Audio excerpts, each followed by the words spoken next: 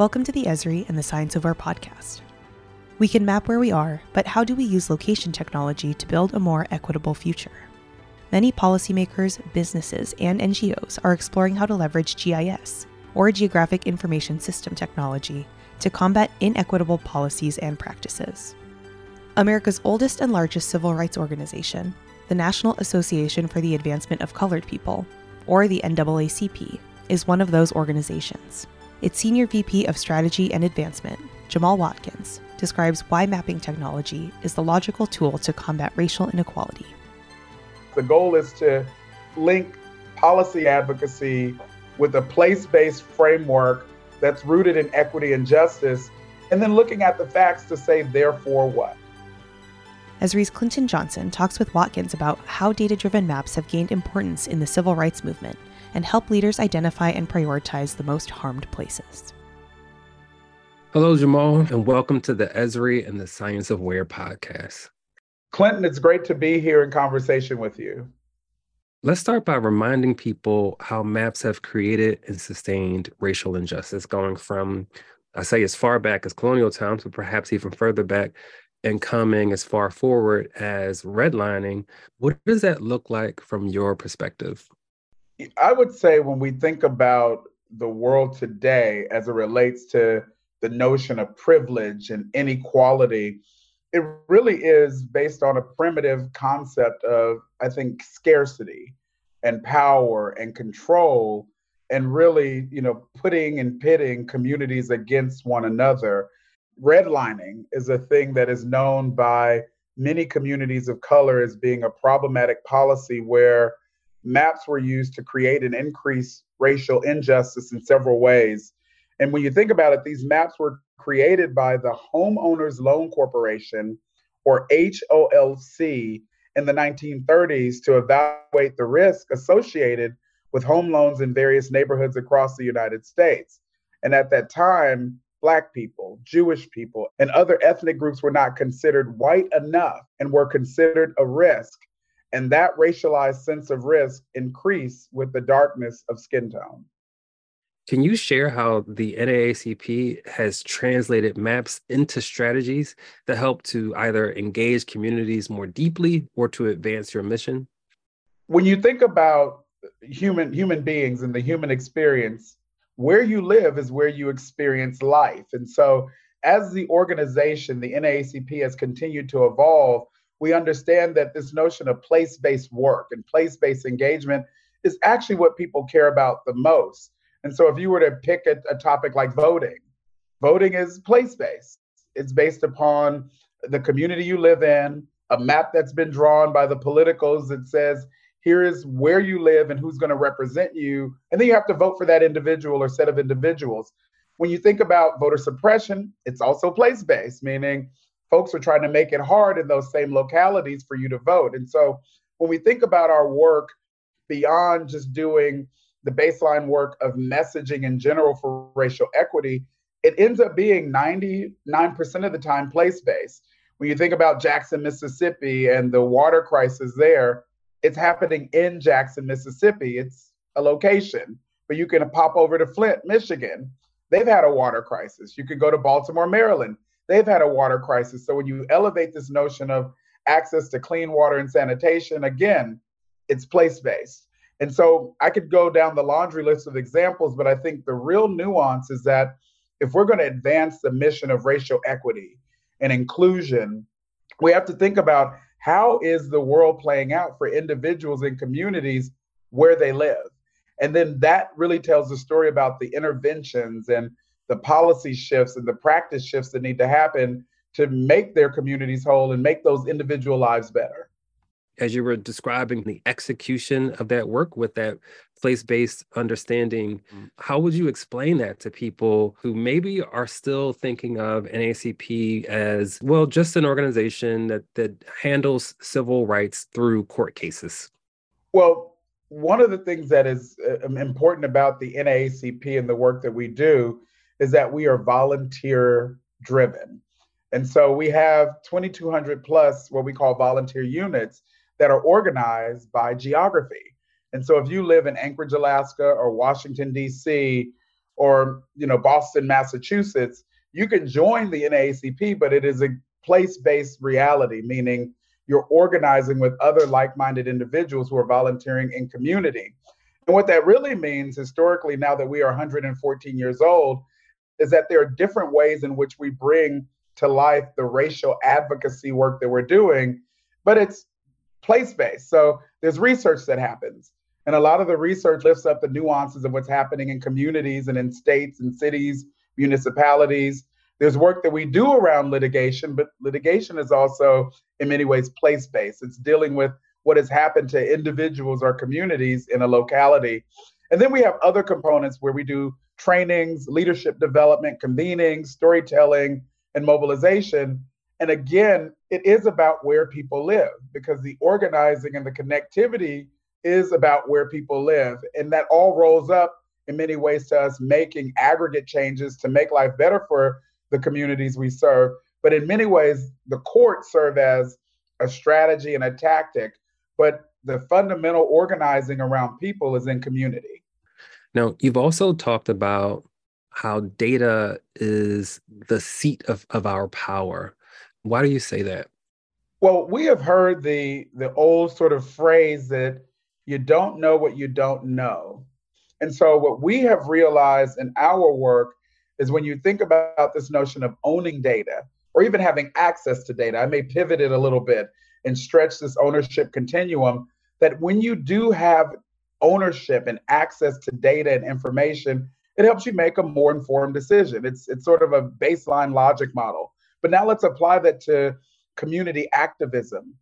If you don't know what's happening in your community as it relates to, say, violence or education outcomes, or what's happening in the economy, numbers and data that can really tell the story of what is, then how do you determine the best ways to advocate and lift up for yourselves and your communities the path forward? And so for us, you need that data and that access, that open access, if you will, so that you can make informed decisions.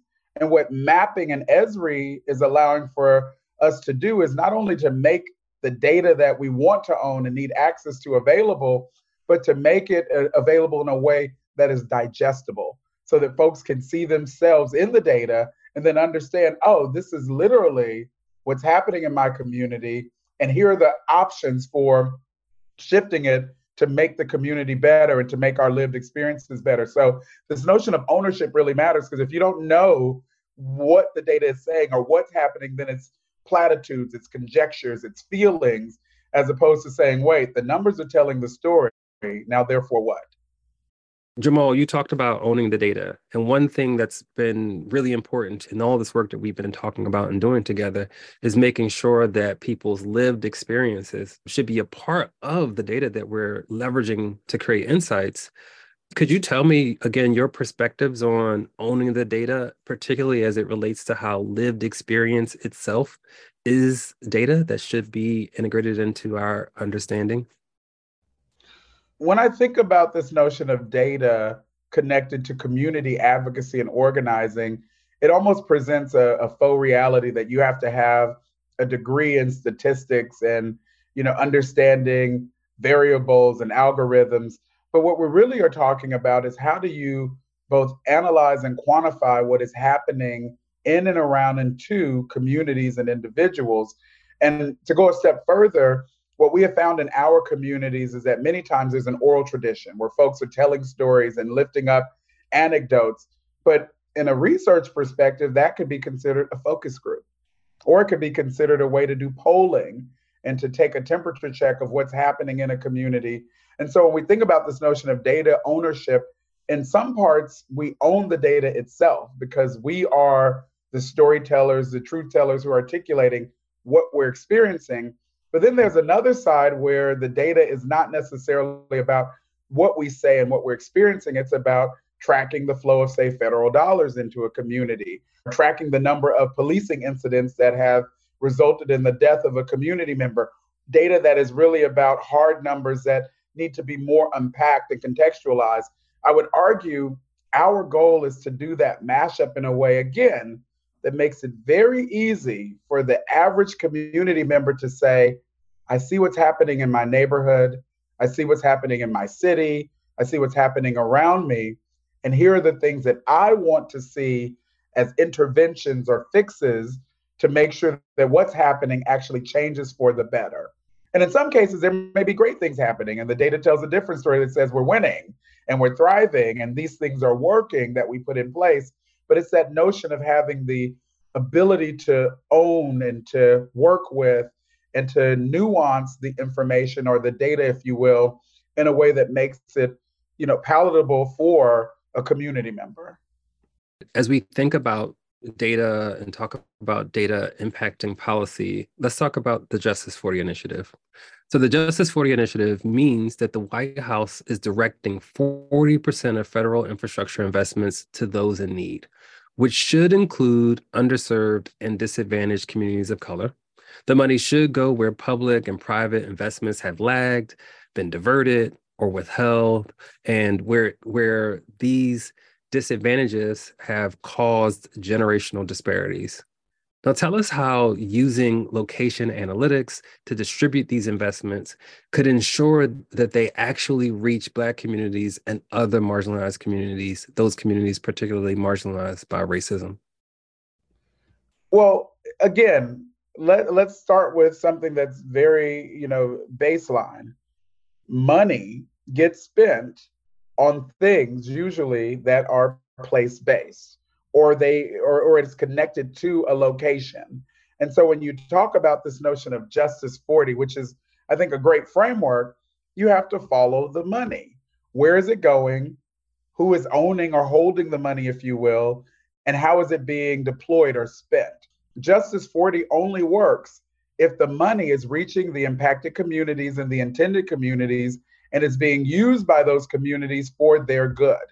So when we think about this notion of mapping and how to follow the money, if you will, the only way that we can say Justice 40 has worked is, did it reach the intended communities? Can we track that, prove that, and then show what happened as a result of?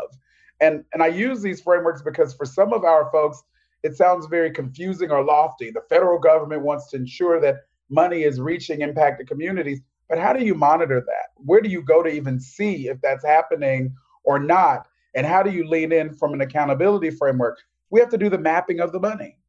What we will find in some places that the money isn't reaching the intended communities, or the funds have been diverted elsewhere, or they're not being deployed in a way that is value add for the Black community and others who are marginalized by racism. So this notion of accountability and tracking, especially as it relates to funding like Justice 40, requires us to look at where and have a place-based analysis around not only where, but what and why. Sticking with this notion of economic impact and on this theme of money, let's talk about loan forgiveness, which of course was a big part of the response to COVID-19. So extending that notion of loan forgiveness to student loans, GIS could have helped policymakers find opportunities to reduce economic burdens in Black households that could have reduced some of the elements of the overall racial wealth gap in the US. So how can the NAACP and other civil rights and other racial justice institutions bring GIS into policy advocacy work when situations like that arise? I would argue that when we think about, this notion of economics and an inclusive economy, if you will, and economic burdens, the data that we've been talking about that needs to be owned and leveraged by community tells the story that there are certain communities that are economically underwater, economically distressed.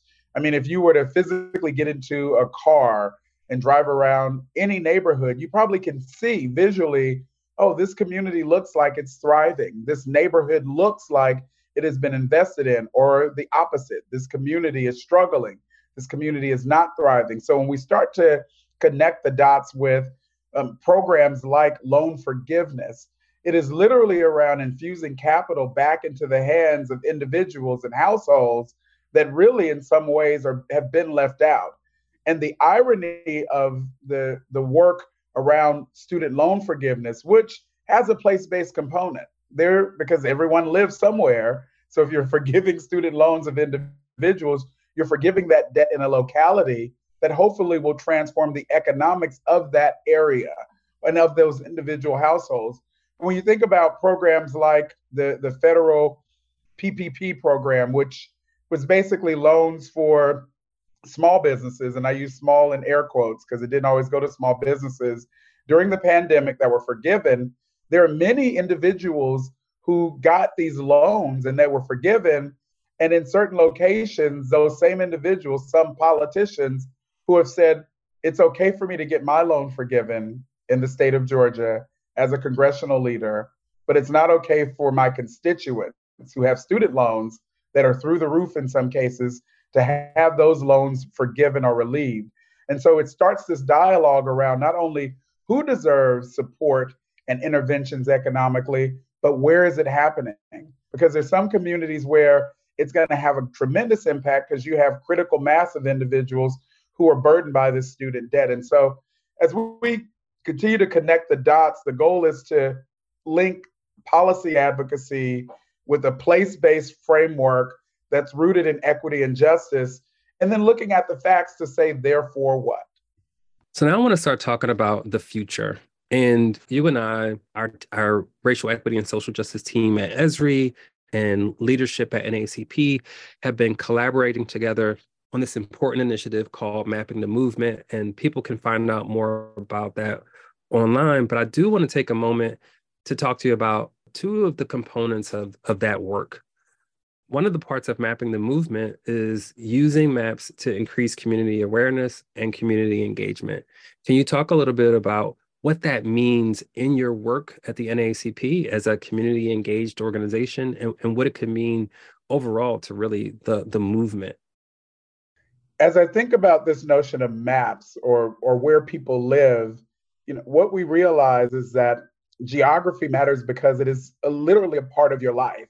It's either where you were born or where your family members were born. It's where folks get married, where folks go to school and have experiences. And, I know that nostalgia kicks in and folks say, I used to play at this park down the street, or this is where my parents taught me how to ride my bike on this street. And so maps have been with us implicitly because of the fact that we appreciate, for most folks, where we live, even if the experiences of where we live are tough or hard.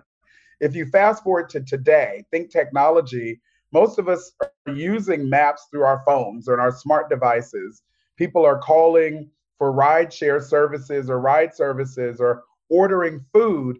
So I would argue when you think about this notion of community engagement and community organizing through maps, the technology and the realities of today have set it up so that people are living with and engaging with maps in a different way more than ever at their fingertips. So then the question becomes, what does it mean for how you actually advocate for yourself? And it's not a hard pivot, but it's a pivot. And so it's getting people to understand that the park that you enjoyed down the street, it may not be there or in the same conditions because the funding hasn't been renewed to take care of it.